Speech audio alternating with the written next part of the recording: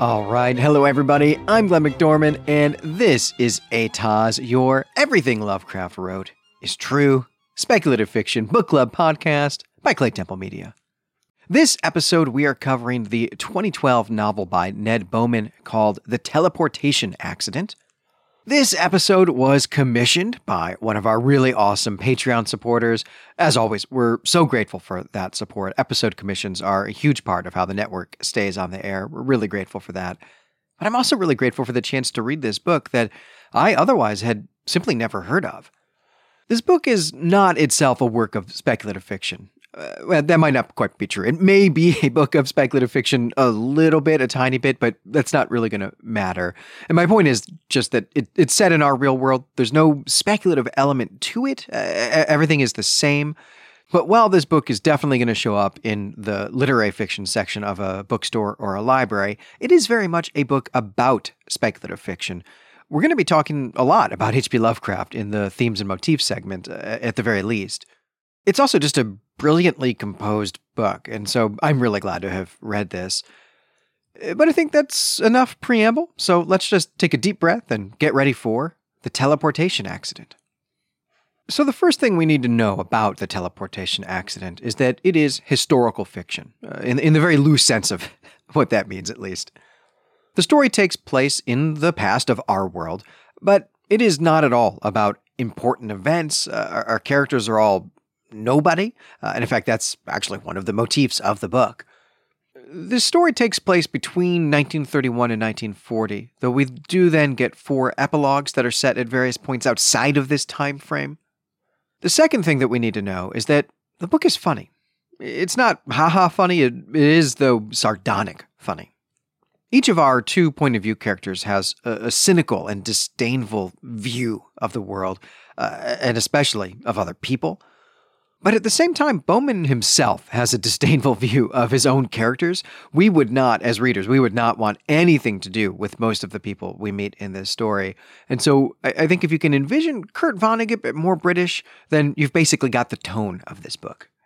Okay, so I just said something like 2 point-of-view characters, but I'm only ever going to talk about one of them here in the plot recap, though I will talk about the other one in the strengths and weaknesses segment, and that other character is only the point of view character, even for a very short part of the book. The bulk of the book is the story of the German theatrical set builder. He works in theater. His name is Egon Lerser, and to be clear, I am pronouncing this like it's Goethe, but to an Anglophone reader, the name looks like loser on the page, and that's intentional. The deal is that Lerser is a part of the Weimar theater scene. Weimar is the name of this period in German history. If I've got time, I'll talk more about that in the next segment. But this theater scene, and arts scene is really what I should say, because he also knows musicians and composers and writers and so on. But this scene is mostly parties with lots of drugs, quite a bit of sex. It comes off as empty. Everyone is morally bankrupt. It all seems rather pointless, also really self-congratulatory, which is surely intentional here. At any rate, I'll say more about that in a few moments. First, I want to say a bit about the play that Lerser's theater is working on at the moment, because it is driven mainly by Lerser, and it's something of a passion project of his. This play is about a famous set designer from the 17th century. His name is Adriano Lavaccini. I say famous, but I do want to be clear that Beauman has made this person up. He's only famous in the world of the novel. And also, even then, right, only to theater people, right, to be extra clear. Lavaccini was a native Venetian, but he went to work in Paris at the theater patronized by the French king, the famous Sun King, Louis XIV, who is a real person. Lavaccini died in an accident at that theater, the Theater of Squids, which is also something made up by Beauman, but, that's kind of the first beat in the Lovecraft business that we'll get to eventually. The accident came about because of a set device that he was building that was meant to appear to teleport an actor from one place to another. The accident brought down much of the theater. It killed many people, including Lavaccini himself, and there are all sorts of urban legends about what happened, including that he had made some kind of deal with the devil, that there were tentacles from another dimension that appeared and destroyed the theater, and a host of other ideas. And as we go, we'll get even more stories about this incident from other people, such as the whole thing was an attempted assassination of Louis XIV that just went wrong. So, within the art scene of Weimar Berlin, Lürse is a set designer who wants to put on a play about another set designer and that set designer's mysterious death. But as the story opens, it's not going well, and it's clear to us that this play is unlikely to ever see fruition. It's never actually going to make it to the stage. The plot of this book gets going, though, when Lürse meets someone at a party with whom he would really like to have sex. Her name is Adele, and she rejects him several times and then eventually agrees to a date with him, but she doesn't show up for it. When Lürse goes looking for her, he discovers that she's moved to Paris, so he goes looking for her. But then in Paris, he learns that she's gone to Los Angeles, and so, again, he follows. As I said, Lürse and his entire scene, his entire artistic community here, everybody that we meet, they're all morally bankrupt. Lürse is not at all sympathetic in his pursuit of Adele here, and we are meant to think of him as a loser. We're not meant to sympathize with him. But in a sense, all of that's actually just been set up so far, because the bulk of the story takes place in Los Angeles, where Lürse gets wrapped up in a Soviet spy ring. This happens accidentally. It happens when Lürse ends up at the house of his favorite writer, an American pulp novelist whom Beauman has also made up, though I wish he had not. I would love to read some of these books that Beauman makes up and gives us some bits of text from. But it turns out that this writer and his wife are involved in helping German artists who have left Germany because of the Nazis. They're helping them find work or some other kind of support in LA. Lürse has no knowledge of this ahead of time, but is accidentally swept up in this, and it turns out that actually, a lot of his friends from the Berlin art scene are here and are starting to work in Hollywood. Lürse doesn't ever do that, though. He doesn't ever take a job in the film industry, even though what he has done for a living, what he knows how to do is build sets. He doesn't do that because he thinks it would be selling out. Also, he just doesn't intend to stay because he doesn't care about the Nazis. He's not actually in exile from Germany. He just came here for a woman he's stalking, so he can go back anytime. At any rate, this whole effort by the pulp writer and his wife is actually a front for the wife's work as a Soviet spy. She's not a Soviet spy by choice, though, but she's being blackmailed into using her socialite connections in order to help out her handler. And that handler is a pianist and composer who Lürse knows from Berlin, and he's actually really shocked to discover that this guy even cares about or is involved with anything other than his music. Lürse, of course, is going to get swept up in all of this, and here is how. More or less, anyway, here is how. Lürse has also accidentally come into contact with a wealthy old man named General Gorge, who has gotten rich by selling containers of car wax. He's a weird old man with a strange neurological affliction where he cannot tell the difference between an image and reality. He's got a guest house that is vacant, and he rents it out to Lürse, but it turns out that General Gorge is actually the descendant of the person who owned the Theater of Squids in Paris. That was the theater destroyed by Lavicini. Lavicini, who is Lürse's hero. Gorge also has another ancestor who had been disastrously involved in theater, and so, while he himself has never had anything to do with the theater because his life has been car wax, he decides to use his fortune, his car wax fortune, to build a theater department at Caltech.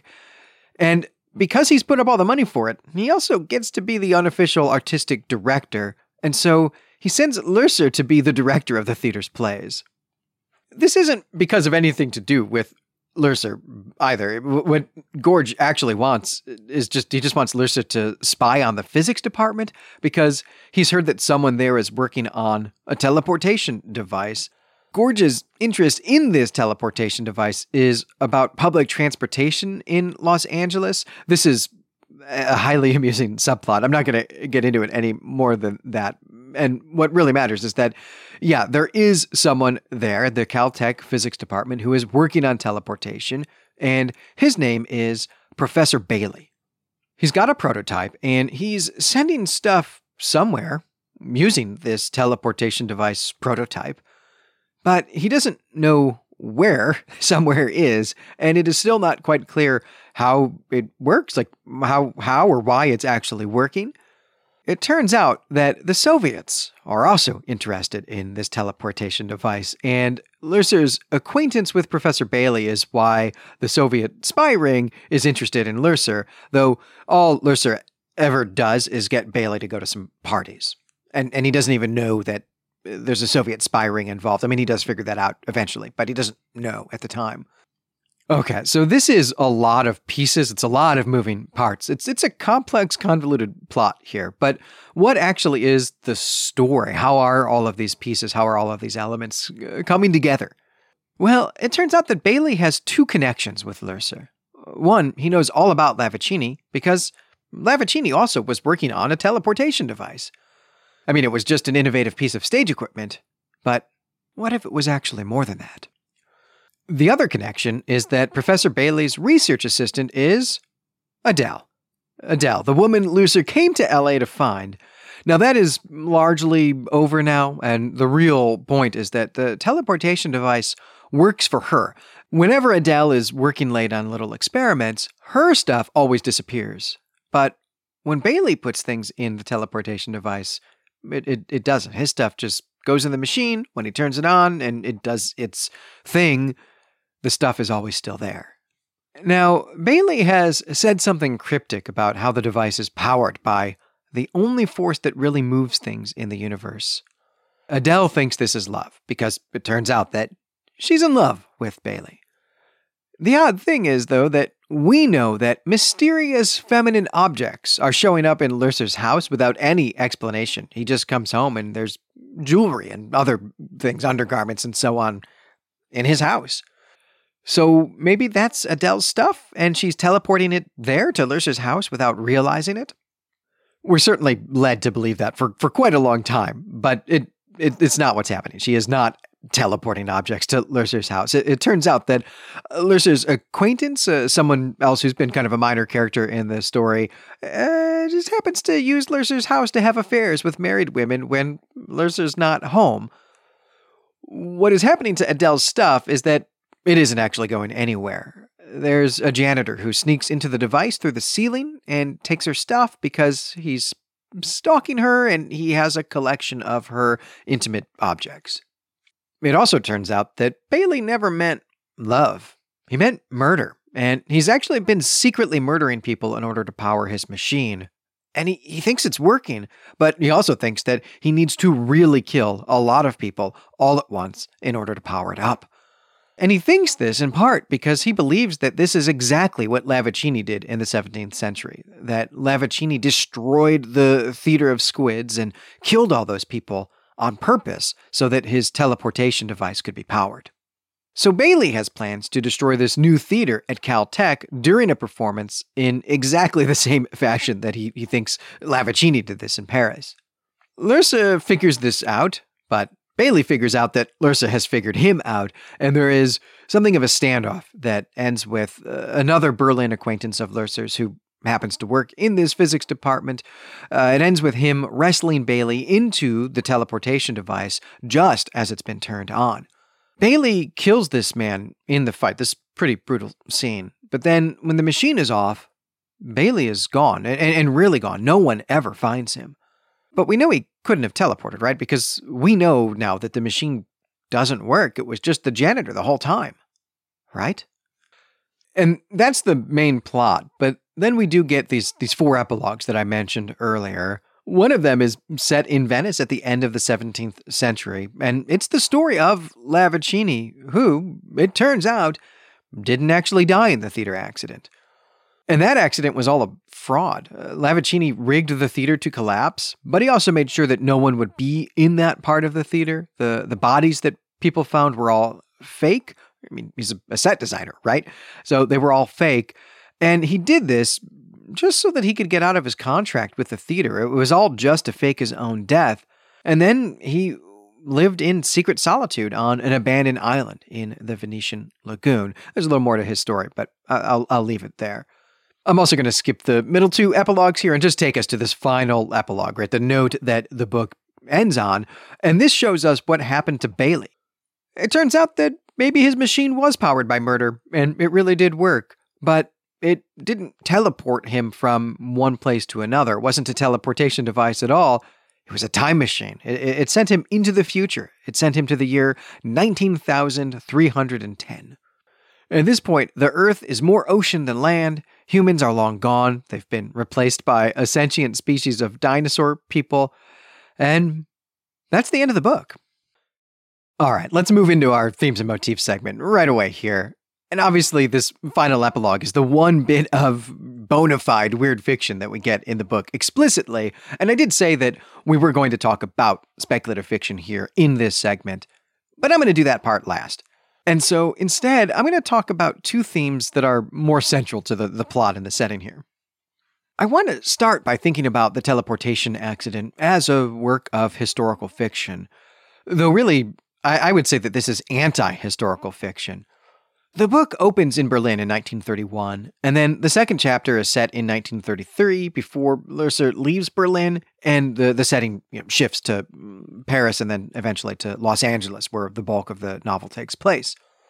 And even if you are only vaguely familiar with the history of the 20th century, you probably have some idea that Adolf Hitler is rising to power at this time, between 1931 and 1933.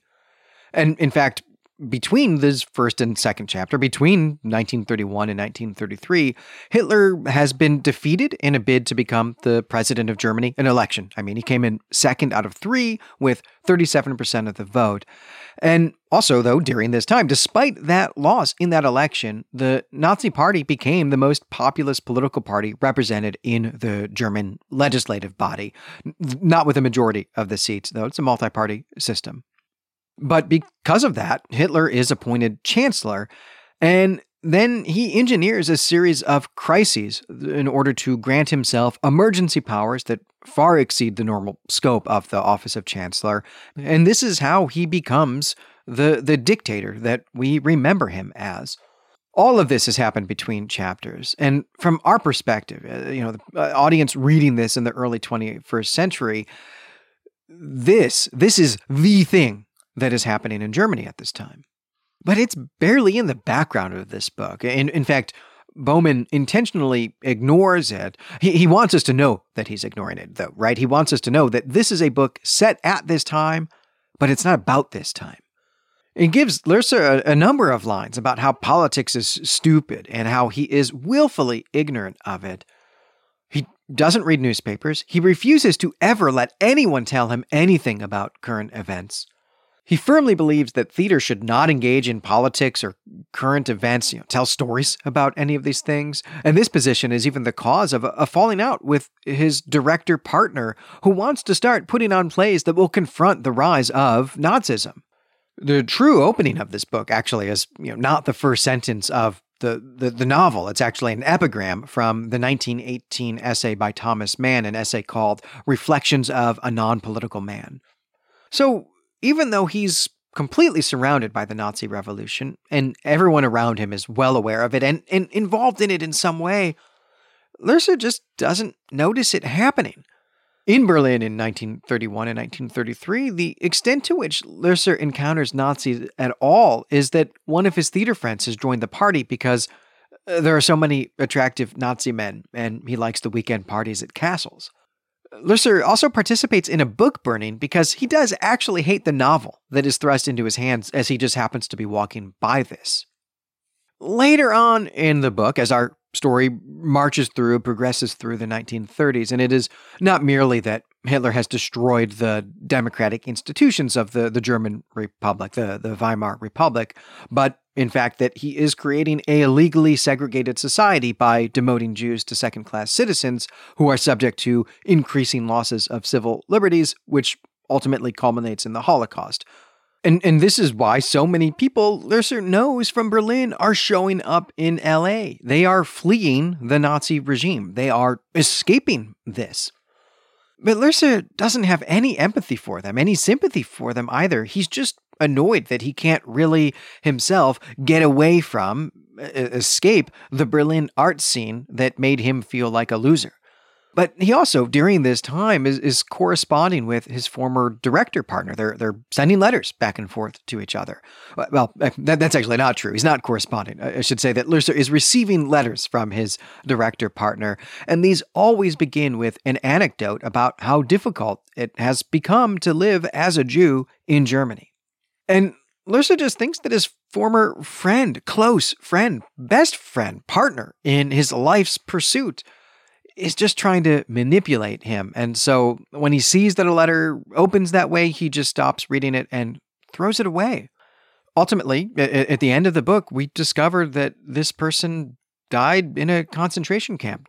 And when Lerser himself becomes aware of this, there's a sense that he's in denial and that he's really just refusing to acknowledge that he was wrong to ignore the world around him. And finally, the book ends with another friend of Lerser's. This is an English writer named Rackenham. This is the person who was having the affairs in his house when Lerser wasn't there. Rackenham is making a documentary about the end of the Weimar artistic renaissance, the 1920s art scene in Berlin. And he wants Lerser to give some anecdotes about how Lerser became aware that the Nazis had brought all of that to an end. But the thing is, Lerser doesn't have any such anecdotes. For one, he wasn't here. He had moved to L.A. But two, even if he had been in Berlin, he wouldn't have been paying attention. But Rackenham says this doesn't matter. The documentary that he's making is basically just a racket, and he's going to make the whole thing up, and he can pay Lerser for his time.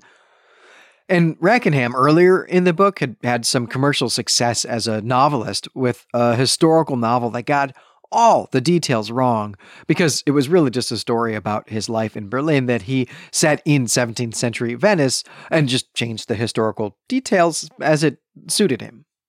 So all of this adds up to a novel that, although set in the past, is explicitly anti-historical.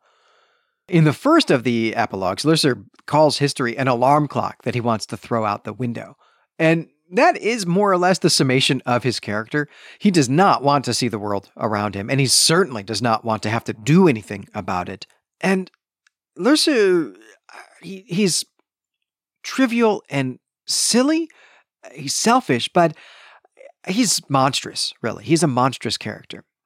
But of course, he's not the most monstrous character in the book. That's Professor Bailey, the serial killer who believes that human sacrifice has an effect on the physical properties of the universe and can actually operate a teleportation device. Part of the mystery of whether or not the device is working, from our perspective as readers, part of the mystery is that Bailey mysteriously, cryptically says that the device is powered by the one thing in the world that can uproot anything. Adele believes that this is love, and she is convinced that her love for Professor Bailey is why the device works for her and not for him. And when Lerser thinks that the device is working, and also that it's Adele's stuff that is mysteriously showing up in his house, he thinks the reason is that she subconsciously lusts for him and is just in denial about it. And so, here the attitude is, or the idea is, that it's not love that can uproot anything, it's lust, or maybe we should say desire. Of course, this turns out to have a totally different explanation, and so they're both wrong about what is the one thing in the world that can uproot anything.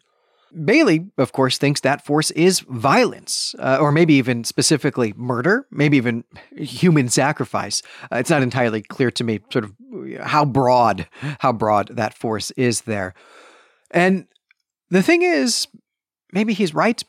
If we can take it literally that he sends himself to the future, then maybe he's right.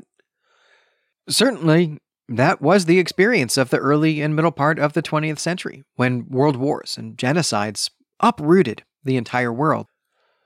And Lerser wasn't even paying enough attention to notice. Okay, so let's end with weird fiction. H.P. Lovecraft is all over this book, or at least he's all over the book once Lerser gets to L.A., which is the bulk of the book. Lerser has no idea who Lovecraft is, but he quickly becomes friends with a guy who owns a shop that sells pornographic books. It probably sells other books too, but this is its main business, even though Raymond Chandler informs me that this is illicit. But at any rate, this bookshop owner is super into Lovecraft. He's actually reading At the Mountains of Madness in Astounding Stories when Lercer meets him. And he also lends Lercer a copy of the issue of Weird Tales that has The Call of Cthulhu in it. This is a treasure that I would love to get my hands on. I mean, even just a reprint of that issue. And as the book continues, we get references to other famous Lovecraft stories. The Shadow over Innsmouth is the one that matters the most. That is also my favorite of the major Lovecraft works as well. But where Lovecraft matters to the plot is that some people think Lovecraft wasn't writing fiction. That actually Lovecraft's aliens and secret histories and non-Euclidean geometries are real esoteric knowledge. One such person is the Secretary of State, Cordell Hull. And that is a real person, by the way. Cordell Hull actually remains the longest-serving Secretary of State. He won a Nobel Peace Prize, a pretty famous person. But his fictional persona here in the book believes everything Lovecraft writes, believes it's all true, and Hull is using State Department money to fund experiments into the imaginary science that is found in pulp magazines. That's how Bailey's research on teleportation is being funded, and there are several other bizarre projects at Caltech that are being funded this way as well. Much of this is just a really fun red herring, as there's a brief section in which we, the readers, think that maybe the original early modern teleportation accident really was the result of Lavaccini getting up to some weird occult stuff. I mean, there's tentacles involved and so on here. And this is a really fun motif. It's something that I really, really enjoyed about the book. And there's some other things going on too. I mean, I mentioned these sentient dinosaur people in the final epilogue. Those don't show up randomly there in that final epilogue. We've had a brief incident with them earlier in the book that not maybe quite Lovecraftian in a literal sense, but Lovecraftian in spirit, right? This idea that there's this secret past of the Earth in which the humans were not the only sentient creatures to ever inhabit the Earth. I mean, that's literally the exact plot of At the Mountains of Madness. Just the specific form of that in this book is a little bit different than what Lovecraft envisions, and there are other brilliant Easter eggs and tidbits of that here. I just really, really enjoyed this part of the book. It was just so much fun. And speaking of fun, let's get into the final segment and talk some strengths and weaknesses. I really enjoyed this book. I'm so glad that it was brought to my attention. I'm so grateful for this episode commission. There are, in fact, many more speculative fiction allusions in this book besides just Lovecraft. These were all absolutely delightful. I really, truly laughed out loud at several of these allusions here. Beauman also can craft the heck out of a sentence. There are some paragraphs in this book that sparkle. Beauman is not doing lush landscape descriptions or other things that I really go in for, but his snarky social commentary is awesome, even though that's actually not normally the sort of thing that I enjoy all that much. But I actually think it's really fantastic, and let me give you an example of it. And this is going to be a long paragraph here. It's basically a page of the story. Consider Germany under the Weimar Republic in 1931. 13 years since its inception, 5 years since its acknowledged zenith, 2 years since there was last any good Coke. A culture old enough, in other words, the journalists were already beginning to judge it in retrospect, as history. And they were calling it a golden age, an unprecedented flourishing. But if you were part of it, and even if you were only part of its decline, like Lercer, you couldn't help but say to yourself, all these thousands of young people, all in a few nearby neighborhoods, all calling themselves artists, as Rackham had said. And all this spare time, and all these openings, and all these premieres, and all these parties, and all this talk and talk and talk and drink and talk. For nearly 15 years, all of this. And what had it produced for which anyone would really swap a bad bottle of Riesling in 8 decades' time? A few plays, a few paintings, a few piano concertos, most of which, anyway, went quite unnoticed by the boys and girls who made such a fuss about being at the heart of it all. If it was a golden age, then an astute investor might consider selling off his bullion before the rate fell any further. There had been so many golden ages now, and Lercer was confident that they had all been the same, and always would be. Compare the Venice of the late Renaissance, where Lavaccini came of age, to the Berlin of Weimar, or compare the Berlin of Weimar to whatever city would turn out to be most fashionable in 2012, and you would find the same empty people going to the same empty parties and making the same empty comments about the same empty efforts, with just a few spasms of worthwhile art going on at the naked extremities. Nothing ever changed. And wow, this passage just really worked to me. I mean, I thought this was just a beautiful bit of writing, also just a great critique of art scenes. And honestly, this book is full of this type of observation, and this type of writing. This is enough to recommend the book all by itself. There are some things I didn't care for in this book, namely that there's a lot of sex and also a lot of profanity in the book. Those are just things I don't care for. That's simply a matter of taste. And I do feel, though, like I ought to let you know that this is a big part of the book in case you share that taste. For me, personally, it's a weakness of the book, but it did not get in the way of my loving it. I just would have preferred that stuff to not be there. The same is really true with the one thing that I do consider to be a weakness of the book, and that's the third chapter. This is set in Paris in 1934, and it is told from the point of view of a different character. It's not from the point of view of Lerser. Now, at the time, I thought that this meant that this character was going to recur in this capacity, and maybe this book would have even more point of view characters. But no, that's not what's going on here. We just get this one 50-page chunk that is about another character. And Lerser actually appears in this story. He shows up about halfway through, which also then I think is a weird choice as well. And nothing that happens here matters to the plot of the book. We do get some information that we need about Lavicini, but that's easily moved somewhere else. So to me, this felt like an artifact from a conception of the book that Beauman abandoned at some point, and it was surprising to me that it's actually been left in.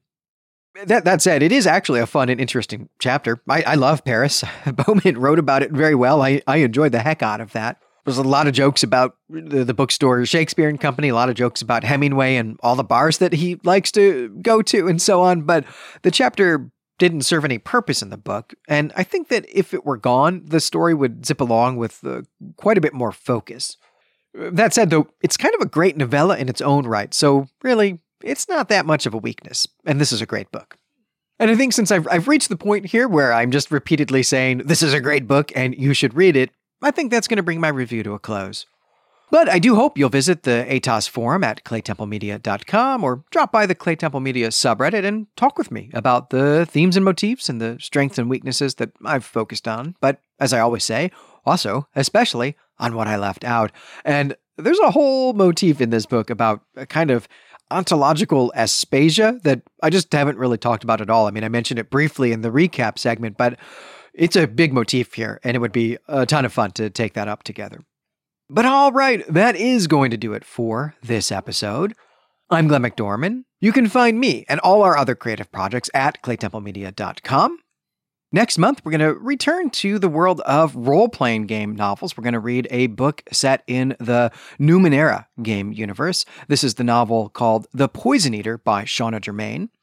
This is another book brought to us by one of our really awesome Patreon supporters, and this is something I'm really, really excited for. Numenera, I think, is just such a fun game. I mean, we've done an entire episode of ATOS on that game, and it's going to be fun to check out a novel that is actually set in that speculative world.